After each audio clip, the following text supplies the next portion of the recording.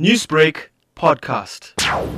I think it is very much important to celebrate this kind of event because it reminds us of slavery which happened more especially to Indians. When they arrived in 1860, they became slaves. And again, if you can see, these Indians, they fight a lot for their rights, which benefited us. I think they are the first political organization, Natal Indian Congress, which, drove a way for us.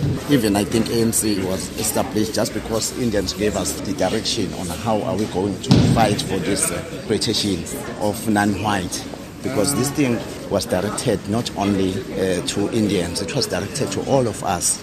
Do you think people of Indian origins have made a significant contribution to the history of South Africa? They make a significant contribution in South Africa when it comes to the struggle of Africans as a whole.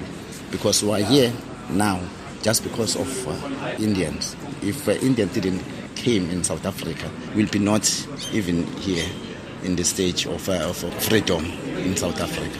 Newsbreak, Lotus FM, powered by SABC News.